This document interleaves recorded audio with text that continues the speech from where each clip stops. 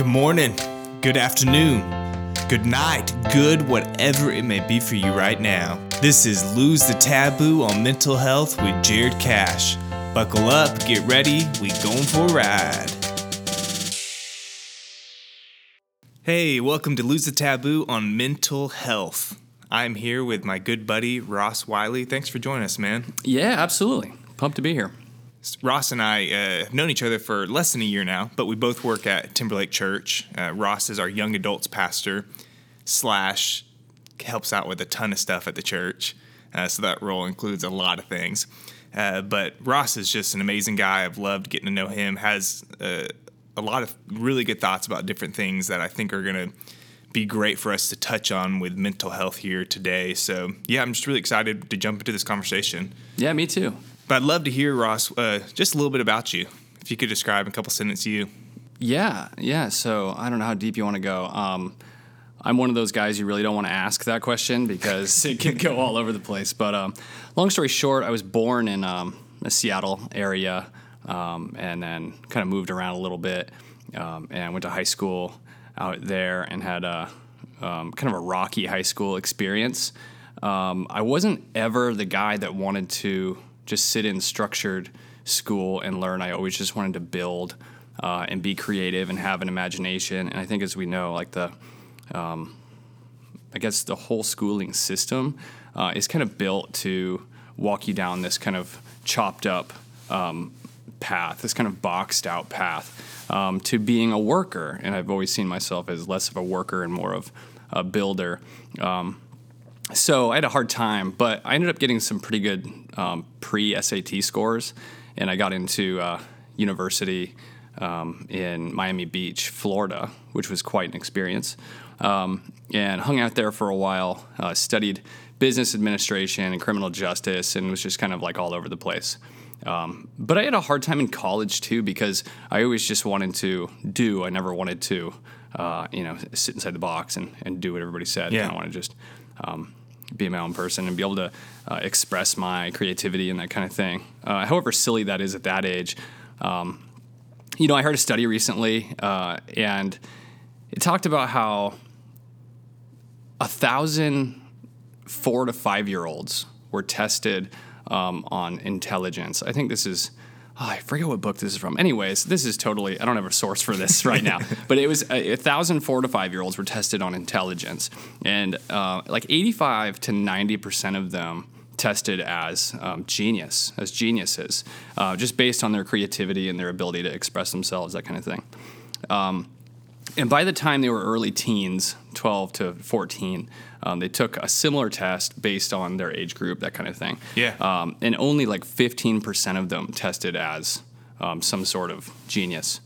And that really, I bring that in because it really shows that some people are built to learn differently and built to learn through creativity and like kinesthetic learning, that kind of thing, touching and feeling and building, that kind of thing. So anyways, I had a tough, just, taking that, holistically and kind of juxtaposing it with my experience.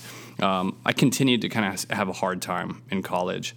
I got pretty good grades, but at the same time, I just wasn't enjoying it. So I left Miami and joined the United States Coast Guard, which I thought would be cool, just hang out on boats and rescue people and do that kind of thing, which rolled over nicely into ministry, right? It's both kind of search and rescue, which was kind of a funny conversation when I was getting into seminary. They're like, oh, this is perfect. I didn't even see the parallels. Yeah. But I got in the Coast Guard, absolutely hated it because I'm not one to enjoy being, yelled at and told what to do, that kind of thing.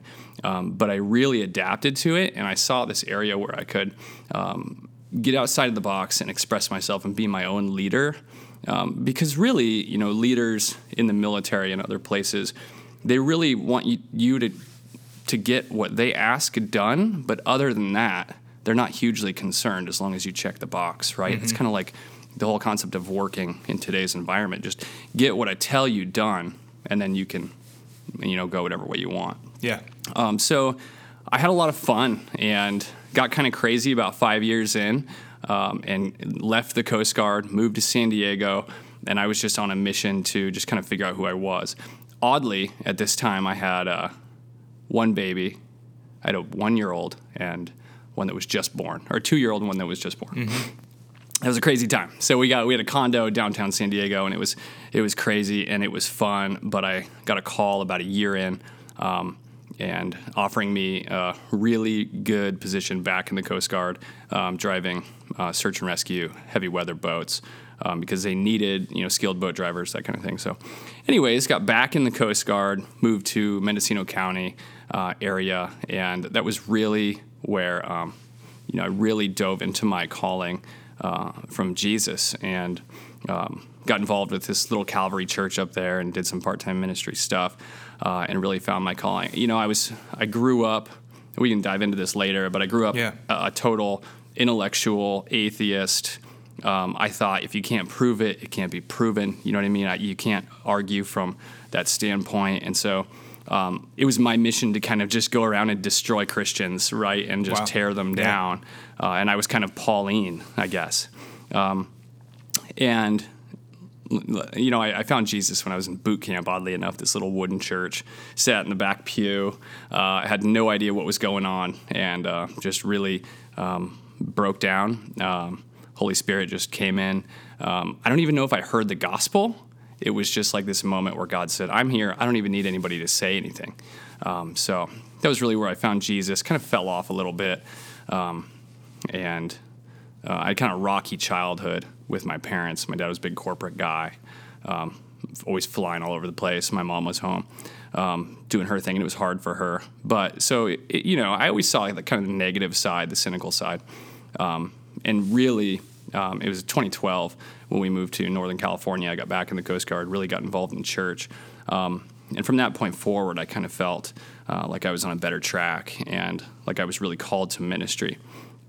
But I've always been kind of a weird pastor or Christian because I believe in the Bible. I believe what the Bible says, and I believe in God. But I don't always believe that we're doing Christianity right. I think that we're kind of stuck in our ways, and there's a lot of creativity that can come from the church, and we'll dive into that more later.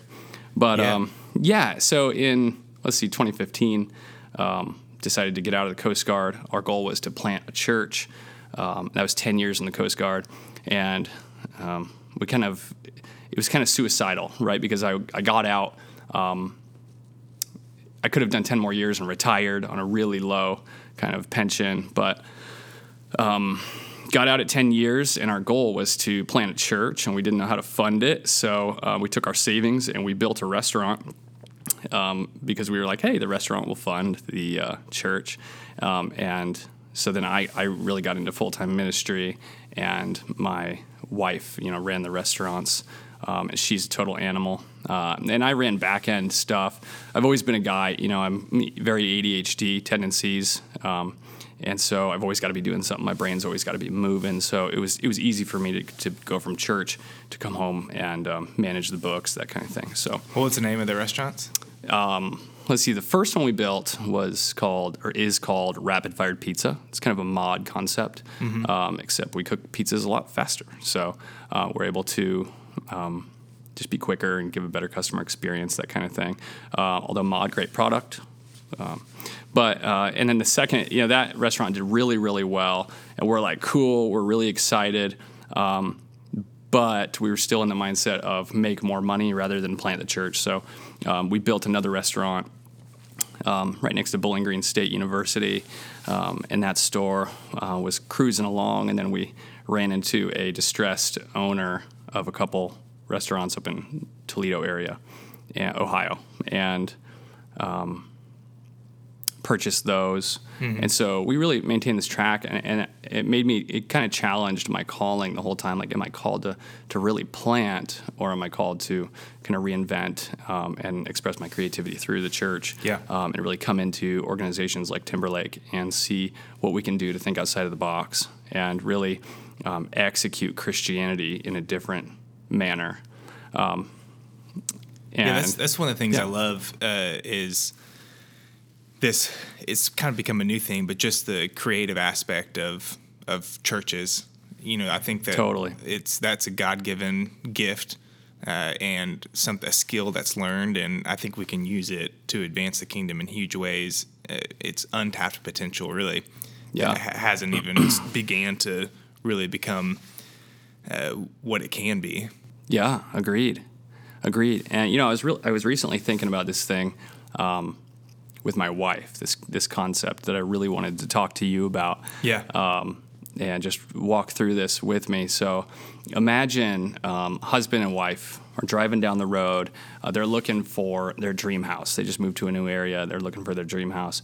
They don't know whether they're going to build or buy, and they're driving through this area, and they drive through this rural, rolling green hills, kind of the whole Ireland ideology, right? It's just beautiful land, kind of Eden-esque. And they drive through, and the husband looks over and says, "Wow, look at all that potential land. Look at all the potential opportunities for buildings and houses and developments. And a potential city could come here." And his wife scolds him and says, "What are you talking about? That's God's land. That's God's grass. That's God's trees. How can you, as a Christian, even think about trying to tear down what he put here and put some man-made thing, right? And put some man-made objects or whatever." And the rebuttal is, if we have a Christian worldview, and if we start from a foundation of Jesus is God and the Bible is truth, and we can go into apologetics if the listeners want, but if we start with that worldview, then we have a full understanding that, according to Genesis 1:26, is that we're all created in the image of God. We are all imagers of God. Therefore, our thinking and intelligence, creativity, and most of all, imagination is the result of God's image and of God, ultimately. So, a really great pastor by the name of Erwin McManus was talking about recently how a city without God is just a beehive, right? It's just a bunch of people going around in circles doing random nonsense, random meaningless nonsense, getting off work, going home, drinking or whatever they do, going to the bar, hanging out with friends. And it's just these meaningless tasks, this cyclical, horrific, just meaningless life. But if you inject the Christian worldview into that, all of a sudden that city becomes a beautiful image of God and the imagination that God gave us, and those people, because every building was in the imagination of an architect, and every whatever it is, every wooden structure was in the imagination of a woodworker or a construction worker, that kind of thing. And that really goes back to like what you were talking about, because if we really understand that we're all images of God and everything in our imagination is God-given, ultimately everything is beautiful all of a sudden. Everybody is creative all of a sudden, and God's image is everywhere. Not denying that there is a presence of evil in the world and in us, but as images of God, everything we create comes from our imagination. Anyways, and that all kind of wraps around into like the concept of mental health and people that are fighting things.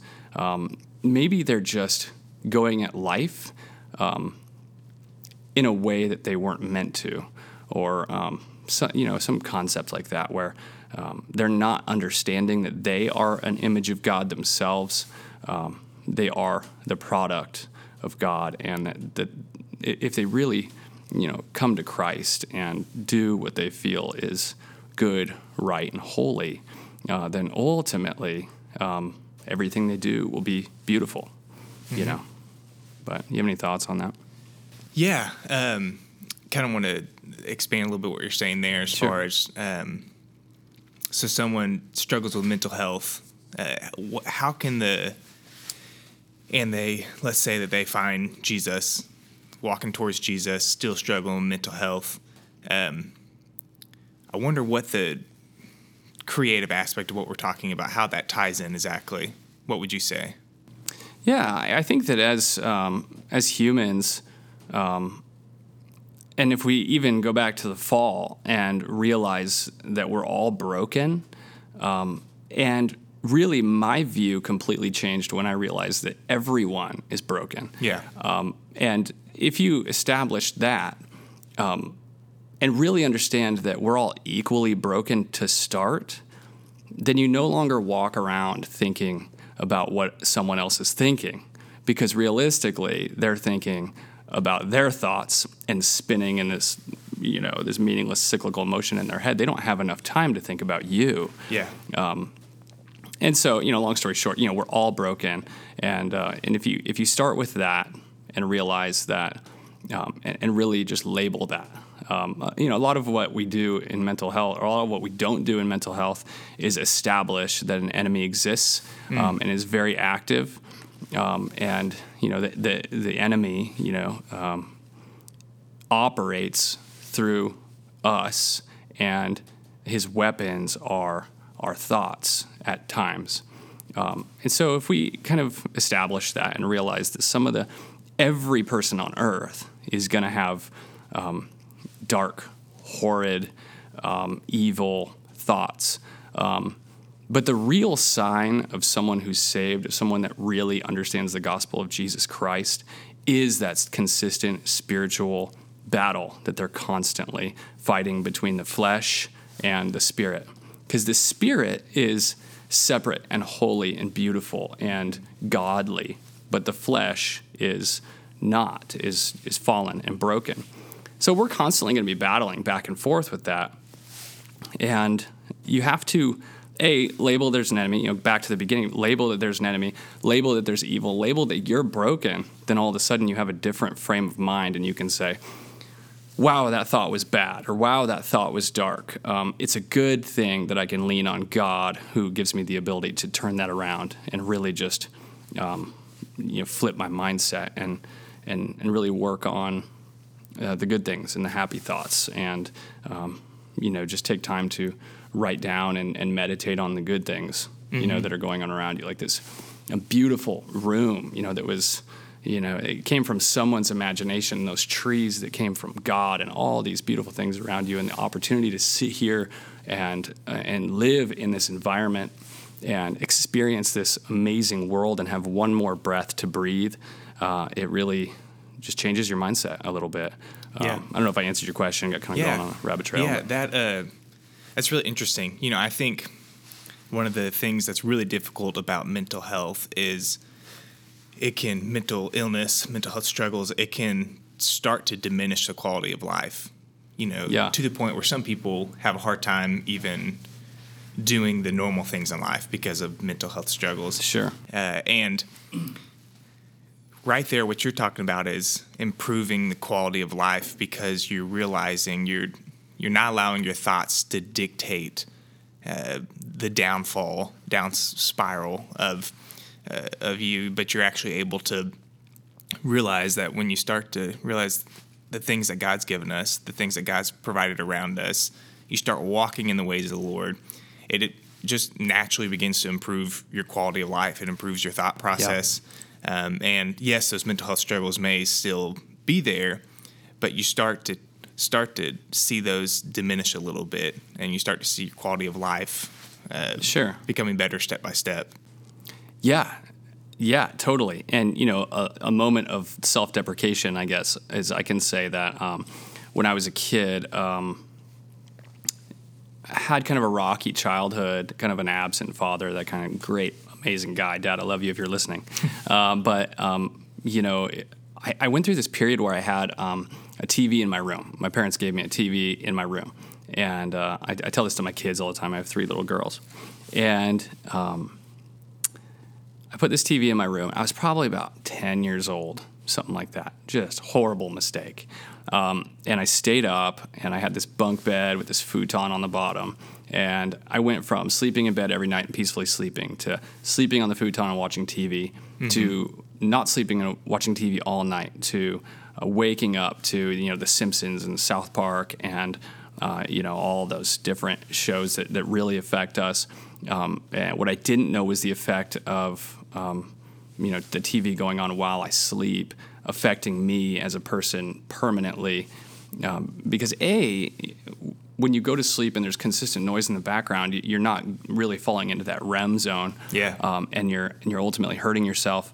But it started to result in like these horrible nightmares of static. I would just kind of see static. I would see kind of just darkness. And I really saw that as now when I look back, I see it as just kind of evil working into my life because I was opening the doors to it.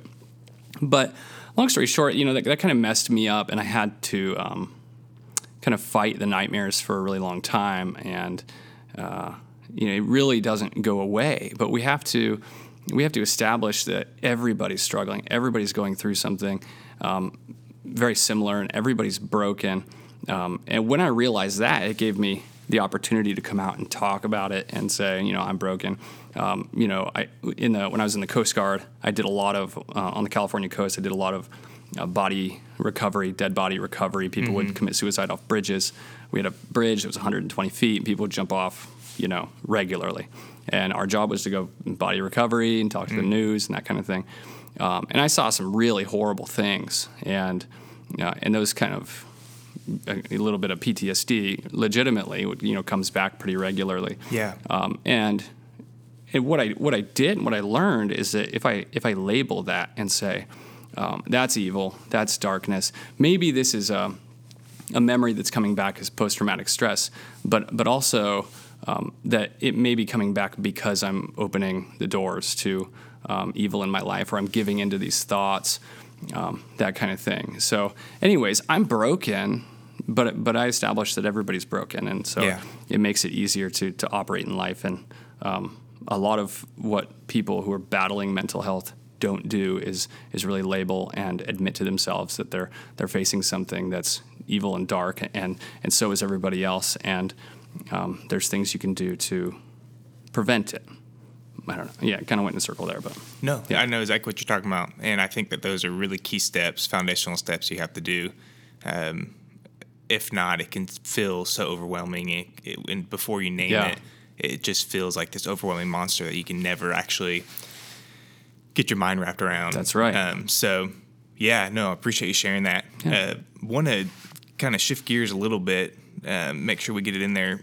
I know, Ross, that you know a lot about just technology, about kind of where we are in 2022, and I don't know it as much as you in that. So I wanted to ask if you could just explain, virtual reality is such a big thing right now. And for some people listening, they may or may not be familiar with metaverse. Is this kind of this new concept that has kind of become huge? And I want to see how if you could explain it a little bit to our listeners in case they don't know, but then how does that tie into a little bit of what we're talking about?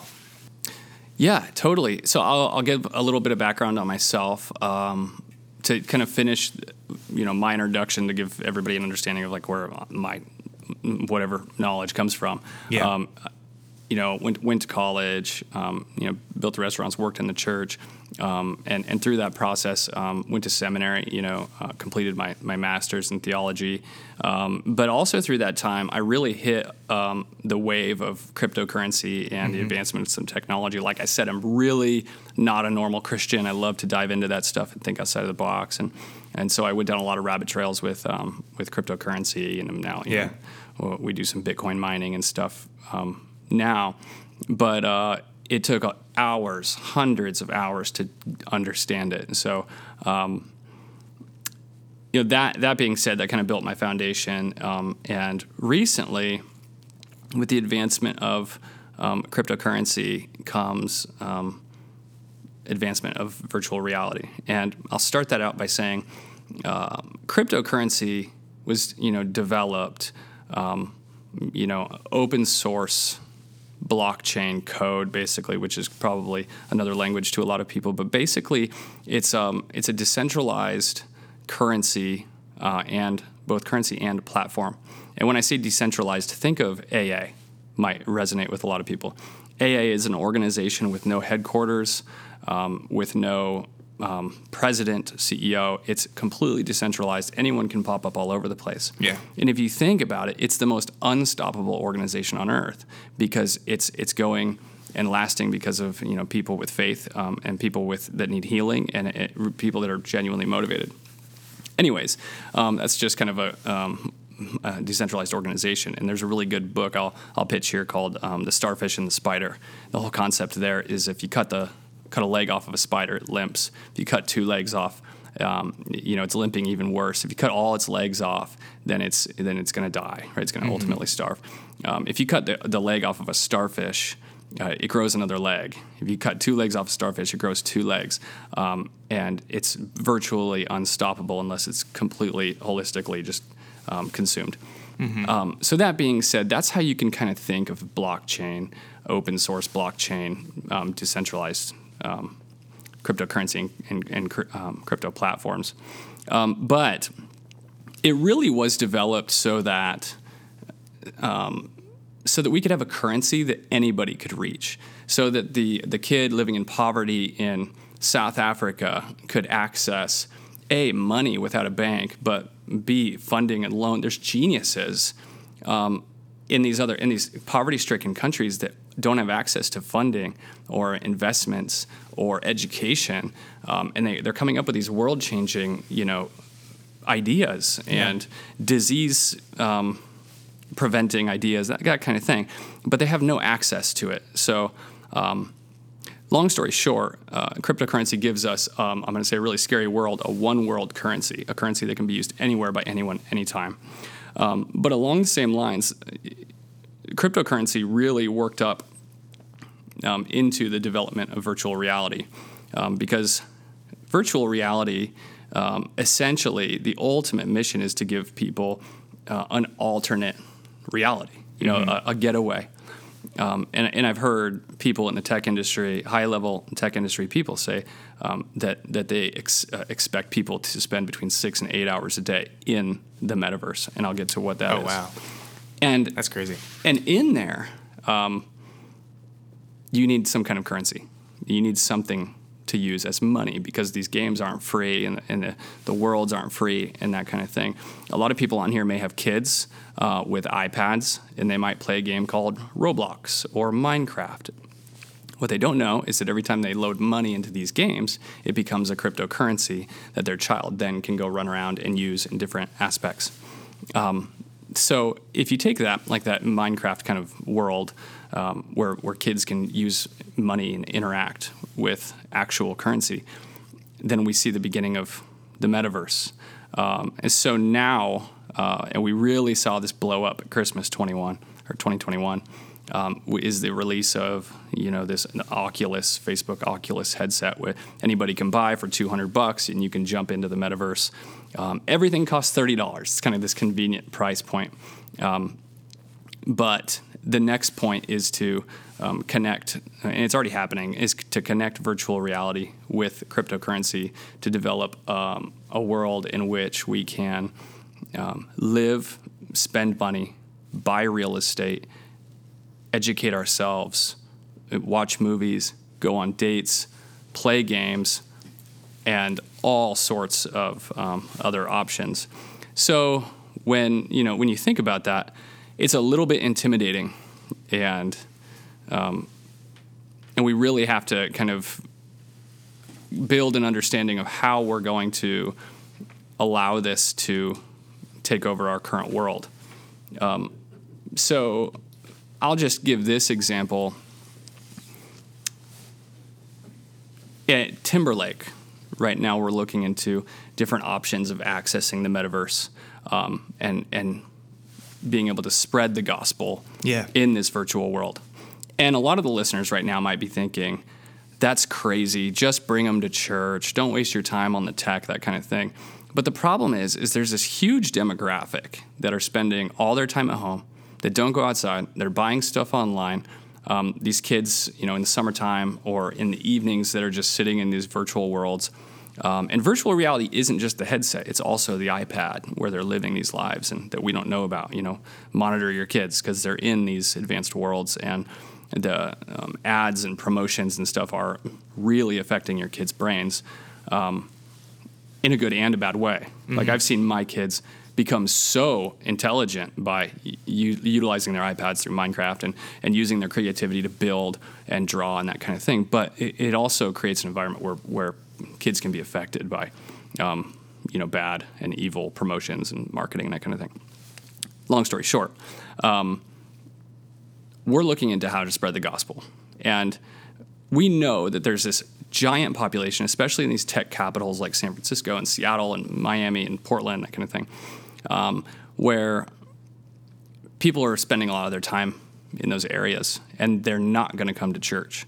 So we're really trying to access that people group to be able to spread the gospel, because really the gospel is an audible thing and a personal understanding. So it can be spread through like the radio televangelists, like we've already seen it, but in the metaverse. And so what we're doing is we're building a digital campus where people can literally feel like they're walking in the front doors of the church, walk in, literally sit down, and watch the church service on the screen. Wow. So that's a little wild. bit, if I jumped over anything, let me know. But yeah, it's kind of the basics. Yeah, no, that's incredible. It's kind of a lot probably for people to fully understand. For me, like, I'm just trying to picture it all. Are there some churches that have already been doing this? Yeah. If anybody has access to the internet or the Oculus headset or whatever virtual headset, there's a church, and I probably shouldn't throw their name out there, but I want people to hear the gospel. So it's called Cornerstone Christian Church, CCC, I think is what they go with, in Yuba City, California, and they really are the pioneers. And they've seen, I think it's around 8,000 people come through the doors of the digital church. Wow. In 2 years. But they've also had more than 2,000 people pronounce faith in Jesus and see real salvation. We can't track whether they're real people or not, or bots or not, or if they're really giving their life to Christ, that kind of thing. But we do know that people are being accessed, and we're doing. They're doing Bibles. I went in with a headset with our tech director and online campus pastor, and we just sat in and did a Bible study with these people, and It was so crazy. And so I think one of your questions was, how is this going to affect the future? I think we can't fight it. Unfortunately, which a lot of churches and Christians do. And will fight it. Right. They're putting up their guard, and they're saying, nope, it's just the gospel. It's just, all we need to do is go to church, that kind of thing. But there's a problem when everybody in church is saved and no new people are coming to the church. Yeah. At Timberlake, we have a 27% children to adult percentage, basically, one of the highest in the country. And we're seeing growth in our church because of our access to kids and the opportunities we give them and that kind of thing. But back on how this is going to affect the future, we can't fight it. We have to understand that the tech companies that are developing these things have way more resources than we think, and we can't look at it as if it's a bad thing. So I'll just pitch this on this is a mental health podcast. We all battle with mental health issues. On my Oculus headset, I have several meditation apps where it's just, you put it on, all of a sudden you're sitting in a grass field that looks completely real. There's wind and there's background stuff. You can do yoga. You can do anything you want in there. So there are really good sides to it. So first we have to establish that it's not evil. It's not the devil. It's not, the one world order or whatever the conspiracy theorists want to call it. It's really an opportunity for us to develop the church and ourselves and our lives and our families and walk alongside technology as it advances. And there may be a lot of people that are, shaking their heads or, I guess dissatisfied with my response there. But I really think that Jesus would want us to look at it and see it as an opportunity rather than some kind of barrier. And so there's a big argument in church, like, is the metaverse going to take away from our in-person attendance? And the answer to that is we don't know. We've ran the numbers up and down, and realistically, it's just the fact is if we don't have church on the metaverse, then other churches will be on the metaverse. And our church, having the opportunity that it has in the tech capital of the world, we have to jump on this and we have to try things out and see what we can do. So, yeah. And, and I look at it and it's a lot to take in and think through, but I'm with you. You look at Scripture, and Jesus went where people were that needed to know the truth. Yeah. And lots of times they were not in the places that others thought he should be going, but he just went where people needed to hear the truth of God. And so that's it. Look at it and I go, man, if this is a way to continue to do what we're doing and still have in-person gatherings, of course, but be able to possibly reach people that we wouldn't have the ability to reach otherwise, like, why wouldn't we? Yes. It's just wasted potential, wasted opportunities, and maybe it could just be that one extra touch that allows someone to finally say yes to Jesus. Yes. And it's like, if we have the opportunity, especially in the location we are, why wouldn't we? Yeah. Yeah. And I spent a lot of time doing R&D, some research and development in the metaverse, just walking around into different worlds. Basically, when you start out in the metaverse, you're just like in this kind of grassy area. There's a bunch of other people running around, real humans, and you can talk to them and interact and play games and do that thing, or do your thing. And in there are regulations and rules, just like in other games and stuff. You can get kicked out by saying a swear word or whatever it is. They really try to keep it clean. Anyways, there's portals where you can go. I want to go see a concert, so you go into the concert portal, or I want to. There's live concerts in there, right? I mean, a lot of artists are doing that. Justin Bieber, Travis Scott are doing these metaverse concerts, and really, that's another aspect of. I'm just going to go on a total dogleg here. That's another aspect of kingdom growth. Is that imagine if we can develop a metaverse church where people can come in and give their life to Christ. And even give to the church if they wanted to in a cryptocurrency form. Mm-hmm. And all of a sudden, the church has $100,000 that they can send to Ukraine or send to Africa or Guatemala or whatever these countries that are affected by poverty and famine, that kind of thing, or war. So that's just another aspect of it. But what I was getting at was you can kind of go from world to world or room to room, that kind of thing. I even went into Life Church and walked around Life Church and talked to people. I made friends. So in the metaverse, ran into a guy. I forget his name now, but I made a friendship with the guy that's developing the metaverse for Life Church. And we've never seen each other. We never met. It's just two digital people talking. So I've made a lot of friendships in there. And that's weird to say, but... and the really interesting thing is a lot of the people in there are Facebook developers, Instagram people, Meta or Facebook or Meta people, and they're developers and they're walking around talking to people, really getting people's experiences. But when I met those high level, there was executives in there, there was venture capitalists, angel investors that were really looking for high level people because the only people jumping in right now are kind of high level folks. And a lot of kids are jumping in now and stuff, but anyways, I went around and I just did a poll and I asked like 25 people, if I were to build a church in the metaverse, would you think about coming? I didn't get one no. Everybody said, yeah, absolutely, that sounds cool. And from that point forward, we really said, okay, we really need to dive into this. Yeah. And yeah, it's pretty weird, but it is the future, and we're doing our best to adapt. What advice would you have for parents that have kids that are jumping into there? What kind of supervision should they be giving? Yeah, so, I mean, there's different applications. Like, I have a 6-year-old, and she likes to fish. So she puts the headset on, and we can cast it to our TV, and she is out there fishing. And it's the funniest thing because you can see her cast and reel real slow, and then pull back on it and hook the fish, pull it out, and then you literally have to grab the fish off the hook and look at it, and you see what kind of fish it is, and you win awards and stuff. Anyways, she's 6 years old, and she's doing it. She loves to fish. But then there's other things where it's more of an open world, decentralized place for developers to do things, and that's the metaverse. And it's pretty unregulated. I mean, they just came out with a safety distance, so you can't come within like 3 digital feet of a person because there were people that were getting too close and getting uncomfortable, that kind of thing. We knew it was coming. Yeah. And there's people that swear in there or say potentially inappropriate things. You don't want to expose your children to that. So if you buy the Oculus and you let your kids mess around in there, just be sure to put them in closed applications or applications where they can, where they're not exposed to real people. Yeah.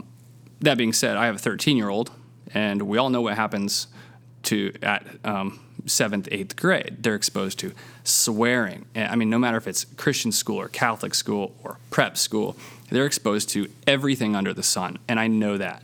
And as a Christian and as a pastor, as a father, I pray and I hope that she is, the little candle in the dark room, the light in the darkness. And she really is. And she's turned into a really impressive intellectual person who knows that Jesus is the foundation of everything. And long story short, I will allow her to go into those open worlds and do things, and because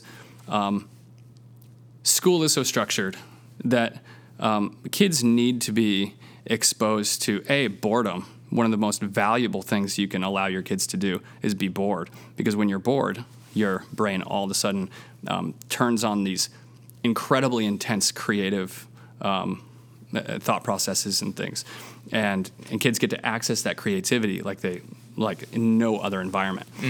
Boredom may sound bad, but really it is a tool, and it's got to be used.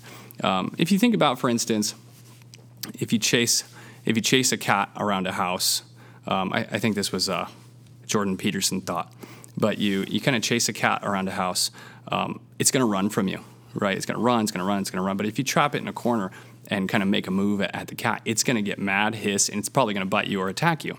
Now, it's a cat versus a human, so there's really no competition there, but it's still using that, using its natural ability to, or a natural strength of fear. Fear is a strength, and it's an opportunity for us to really give into our, I'm not saying give in to fear, but I'm saying use it to your advantage.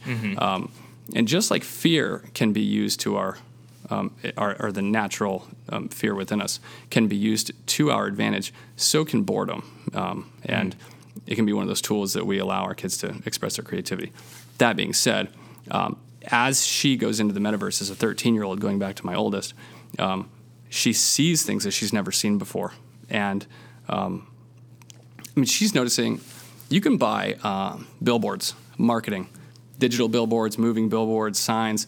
You can purchase them in the metaverse. So my daughter was in there walking around. I'm watching her on the TV, and she looks up and she sees a Pepsi ad on the side of this building in the metaverse. Yeah. And she says, "Oh, geez, look at that. That's good marketing," sarcastically. And I'm like, wow, my daughter just experienced not just real world marketing, but digital marketing in a metaverse space. Labeled it, understood what it was, and then moved forward to the next thing. And it clicked that, wow, she exposed to something that is allowing her brain to think outside of the box, and do different things. So yeah, it can really be used as a tool. It can also, just like anything else, it can be used for good or for evil. Yeah. And so we just have to do our best to keep our eyes on the kids, for sure. Yeah. Man, that's kind of mind-blowing, just the whole experience with it. I haven't stepped into the world, and so I have yet to experience it. But just you explaining it makes a lot more sense, and hopefully it brings a little insight to people that have kind of been curious about it, because you see so much about it, but to really understand it without experiencing it can be difficult. So I appreciate you sharing that. Yeah, man, absolutely. Want to go back real quick and kind of just feel like maybe there's someone that's listening that does struggle with PTSD, and want to just get you to share a little bit of what you've learned along the way with that, what encouragement you would have for someone that's struggling with that. Yeah, so I'll just say straight out, I have diagnosed PTSD just from talking to people as I exited the military. Something that I didn't think I had. I'm always kind of higher than thou, and I'm a critic and intellectual guy, so I'm like, nah, I'm fine. But kind of just the way I expressed myself triggered to the doctor or the therapist or whatever that it was actual PTSD. But then, in my adult life, I also found that I have ADHD diagnosed, but The interesting thing about those two labels, I can't stand labels. I'm a millennial, right? So I hate labels, yet I just labeled myself as a millennial, right? And so I kind of use them to my advantage, So like as a person with ADHD, I know that I have the tendency to hyper focus on certain things and just become an expert on it and then just leave it real quick, just that kind of thing. And, with like post-traumatic stress and stuff like that, I have to say, and this is going to sound cheesy, but I really think that the most important thing someone with post-traumatic stress can do is do some research into Jesus. I had a really hard time. We'll go into a little of apologetics here. I'm a total apologetics nerd, but I, when I say intellectual, I'm not saying like super smart, but I'm a facts-driven kind of guy, and it was really hard for me to come to Christ. Like I had to really figure it out. I had to look at the manuscripts. I had to look at the Dead Sea Scrolls and like read through them and learn Greek and read through them to know that it's factual. That Jesus really is the center and beginning and end. I had to understand that when you read through Isaiah 53, for instance, like all pastors that should know Isaiah 53, where it talks about how the Savior, the Messiah, will be pierced for our transgressions, and it walks through the whole like punishment and death and resurrection of somebody who's called the Messiah. And that document was written 500-700 years before Jesus even was born in human form. And I had to look at things like that to really build an apologetic. And when I say apologetic, just for the listeners, in 1 Peter 3:15, Paul talks about how, or Peter talks about how we have to have a response to those who are critical of our faith. We have to have an answer for our faith and our religion. And that word for answer or response, and I'm probably getting that word wrong for the Bible nerds out there, but is apologia. And so we get that in the theological world, we get that apologia word, and we use it in apologetics, which shows really the facts and foundation for understanding that the Bible is factual, infallible, perfect Word of God. So anyways, I had to do some research, and I know a lot of people out there listening are, even people that call themselves Christians, might just like the community of church and just the interpersonal communication, that kind of thing, but they really don't believe it down to the core. And if we look at life and our job and all of it from what I would call a Christian worldview, then all of the sudden, like I told the story about our imagination and that kind of thing, then we really see everything as the kingdom of God. Everything we experience as every conversation as a moment God put in front of you to do, see, learn, or build something. So if we look at life from that Christian worldview, then all of a sudden our whole life changes. And the label of PTSD or the label of OCD or ADHD, that kind of stuff, becomes more metaphysical than anything. And like we talked about in the beginning, if we establish that we're all broken, ADHD doesn't mean much.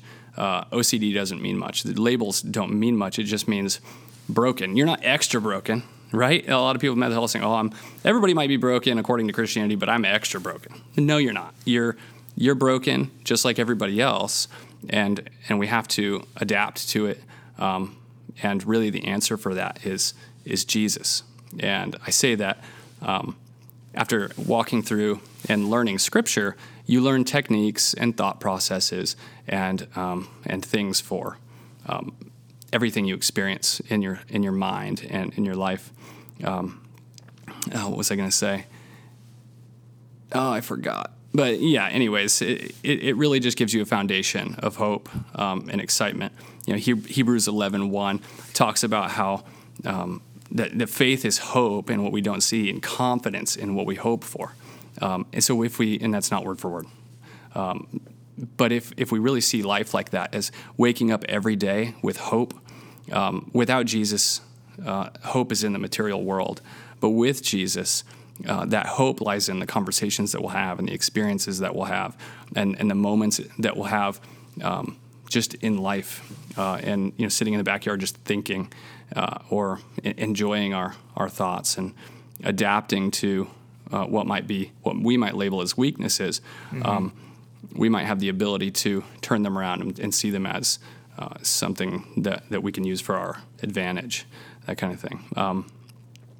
So with like post-traumatic stress, I think one of the biggest things with it is that we are constantly reliving moments, and through a Christian worldview lens, it says that those horrible moments are learning opportunities, are significant things that God that we went through in our life, so that they wouldn't be repeated.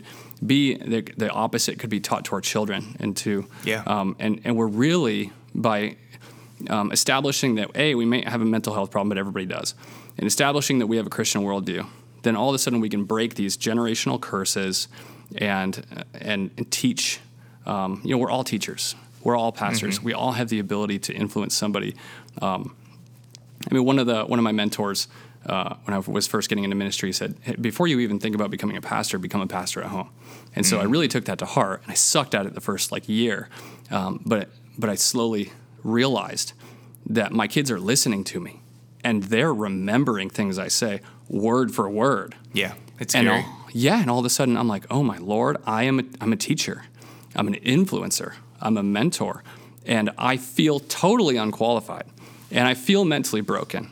But now I see that that I might have picked up that body, that person, so that I can look back and reflect on an opportunity that where someone's mental health pushed them a little too far, and to where I can just show somebody that life is worth living, and that it takes a millisecond to just ruin everything. And Jordan Peterson recently said, never underestimate the void that your life would leave in your absence, or the void that would be left if you were to commit suicide, that kind of thing.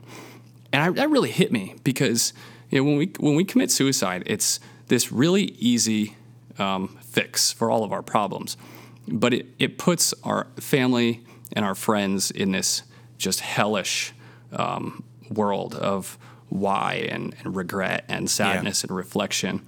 I'll just tell a quick story. Yeah. So one time we were out, and my job was basically driving boats in the nastiest weather, 20, 30-foot surf. We would rescue crab boats, and we've all seen Deadliest Catch. I would go out and rescue those guys. But we were out, and our job was to, a few times a day, we'd go out and we'd check the ocean conditions, and it was fun for us. We got to mess around. Our boats rolled over and recovered and that kind of thing. So it was fun for us. But we see this couple, and this is kind of a dark moment, but we see this couple, and they're walking out on the jetty. And the guy that I was working with yells at him, and he says, hey, what's your social security number?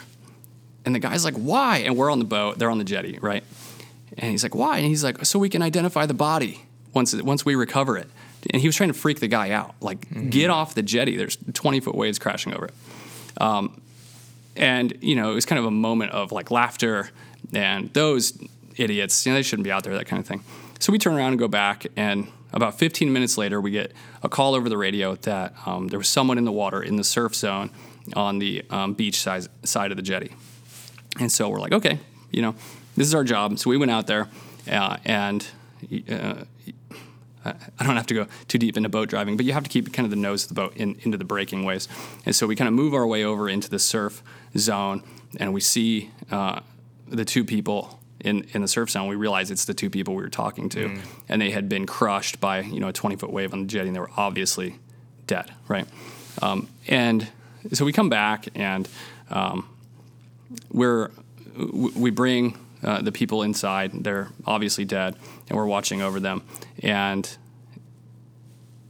I open my phone or something, or I turn on the TV, and I see this report on the news. This is about an hour after it happened, of a comedian, a young comedian who was who just had passed away in an incident in in the water. I didn't think about it. But then they showed a picture of her, and it was the same person that I was sitting next to. And she was on her honeymoon with her husband, or her honeymoon with her husband. They were young 20s. Anyways, that was a moment that really resonated with me because our stupidity, our giving into our mental health, our ignorance of conditions around us, that kind of things, can change our life overnight or take our life away overnight. And I learned a lesson from that talking to the family members and the police officers and stuff, how much, like as a comedian, she had an effect on thousands of people, and her friends and family. She was the funny, happy one, but at the same time, she was kind of the rule-breaking one, the one that kind of tested the limits and that kind of thing. This doesn't wrap into mental health very well, but what I'm saying is that was a moment of education for me. Yeah. A lot of the people we would recover were drug addicts and things like that, which mean as much as anybody else. But her story really resonated with me a lot, or her and her husband. It's something I look back on and I teach my kids about these little opportunities of learning that I've had over time. And, PTSD can come from a lot of different things. It can come from, abuse and rape and war and that kind of thing. And even if it's, meaningless, what seemingly meaningless experiences at war for a mission that doesn't seem to have worth, that kind of thing. If we look at it from a Christian worldview and really label it as a moment, an opportunity for us to reflect on a lesson that we learned in the past, then all of a sudden it doesn't become a hindrance. It becomes an advantage that you have on somebody else. And so what I've seen in my life is experiencing, body recovery and military, and coming to Jesus in the most radical way where I had to just prove it to myself, and then finally just get drenched with the Holy Spirit. It's given me these experiences and these ups and downs and failure after failure after failure, where I can really look at them as life lessons that I can hopefully rub off on my kids or the people I mentor and teach, that kind of thing. So, yeah, and you're just looking at it as an opportunity to learn, build, and teach and mentor others. I love that. That's such a great perspective on it, and especially the just personal example in the story, I think really bring it to life that we're all going to go through those really difficult times and have those really bad experiences. Yeah. And what we do with it is our choice. Do we use it to learn a lesson? Do we use it to teach others? Do we use it to maybe help someone else that's gone through something similar? Or we can allow it to just overwhelm us to the point that we never move past it, and it actually is just a negative for the rest of our life. So we really have a choice on if we use it for something positive, or if we use it or allow it to be something negative from then on out. So there's a lot of power in just the choices we make when it comes to our thought process and those moments in the past. So that's really powerful, man. That's really good. Yeah, thanks, man. I heard a quote recently, and he said, you don't learn anything from winning, but you learn everything from losing. Yeah. If we reflect on those kind of horrible memories or PTSD moments or something like that, you can also juxtapose or compare that to moments in your life where you won an award or something like that, and all of a sudden you're like, wow, I didn't learn anything from getting the gold medal, but I learned a lot from this horrible experience that I had when I was a kid. And also, if you dig and build a foundation of Jesus in a Christian worldview, then all of a sudden you don't look at things like, woe is me. You don't look at things like, oh, I'm so broken. You look at things like, how can I use this? Yeah. How can I see Jesus in this? How can I see a divine lesson in this? I teach my kids, when you see the Bentley, when you see the Rolls Royce or the $2 million house, you don't think, oh, why can't I have that? They don't deserve that. What did they do for that? Or they didn't earn that. Think, wow, maybe I could get there one day. Maybe, I bet they worked so hard for that. And just those little simple things just kind of switches their mindset and their consistent worldview to less of a woe is me and more of a, like at Timberlake we say, own your outcome. And that's a life that's a life lesson right there.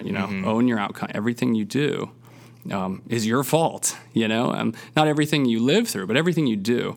And if we see failures as lessons, and winning as opportunities to teach and things like that, all of a sudden our minds just go a different pathway, and we go on a different journey. So, yeah.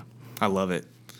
Ross, that is so good. We're running out of time here, but this just means I'm going to have you on for another episode to talk more. Let's do it. Loved getting to talk about PTSD, getting to talk about the metaverse, getting to talk about just how we can turn those bad experiences into something positive.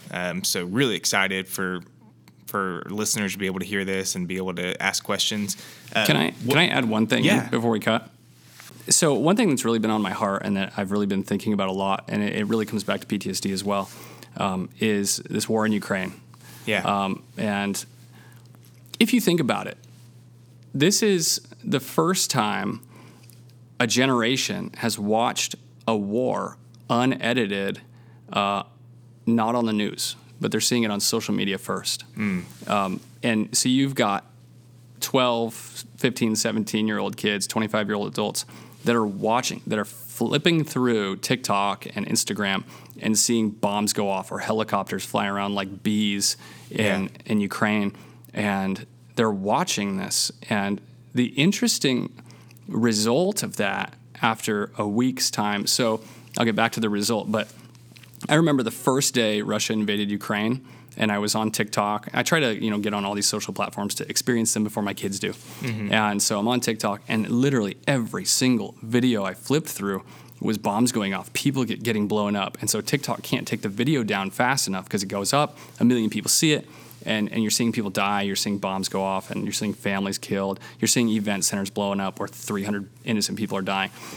And we are really underestimating the effect that's happening or the effect that's having on these kids and these children and adults, and even myself. I don't know if anybody who's listening to this has experienced this, but I remember that first week, my wife and I were kind of like full of stress and anxiety for almost no reason, because there's a war going on and we're sitting here doing nothing.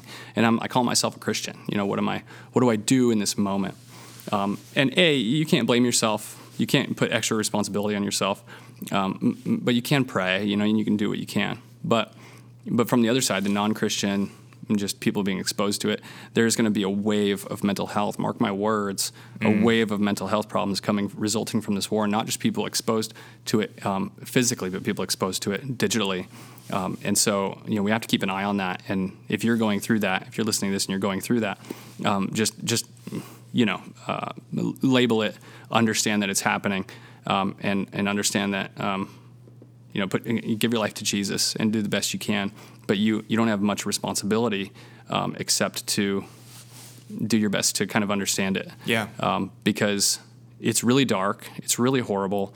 My kids are watching it, and it's crazy. And I think it's going to create a micro PTSD moment for millions of people who aren't going to understand it because they never said, oh, that affected me. They just said, oh, wow, another video. Oh, I hope Ukraine wins, And it's just this really weird thing that's happening just in the last couple of weeks. And maybe next time we talk, we can kind of go back and look over that again. I would love to dive into that because you're exactly right. That's going to take a huge toll mental health-wise. So, this next conversation, we'll have to dive into that and what that looks like for us as followers of Christ, what that looks like for anyone that's just experiencing that, some things that we can do to kind of protect our mind when it comes to that. Where can people, maybe if they want to continue the conversation with you, like what's your social media handle, or how can people find you? Yeah, so you can always email me. My church email is just ross.w@timberlake.church. Yeah. Or we can connect on social media. Message me on Instagram. It's just at ROSSC Wiley, Ross C. Wiley. We can talk further on this. I have a website, but it got attacked digitally by some hackers or something, so I had to take it down. But anyways, connect, and I'm also at Ross Laughs on TikTok, so if you want to connect on there and see some funny videos. My wife and I really use TikTok, and a lot of your listeners might hate it. I know it's got this really bad just kind of aura around it.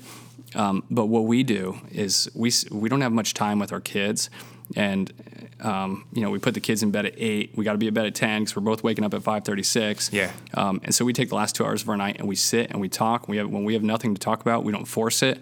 We'll jump on TikTok, watch a few funny videos, share a few funny videos, and it really is an asset for us, and we've kind of used it in a positive way. And the algorithm learns what you want. So if you dwell on those bad videos, then it'll keep feeding you bad videos. But if you really just use it to laugh, laughing is one of the healthiest things you can do, and we just do our best to live that life. So that's awesome. I need to jump on the TikTok chain. Yeah, well, especially for mental health, I think you could have an immense effect on millions of people. I had a random video go totally viral, over 1 million views, and it was just a cute video. It was just a kid video or something like that. Yeah. Yeah, I got to check it out. Someone could hear the gospel. They could hear your advice on mental health, that kind of thing. So. Yeah, that's really cool. Ross, thanks so much, man. Really appreciate you taking the time to talk here, and look forward to us getting to have more conversations about this. Yeah, amen. It was a blast. I appreciate you having me. It's been fun. Yeah, thank you, everybody, for listening, for taking the time to check this out.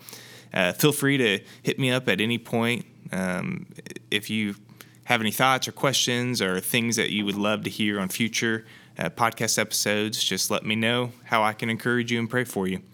All right, I'll see you next time. Bye. Bye. I hope you enjoyed this episode. If you did, please subscribe and share with others so that they can join us on this journey. I'll see you next time.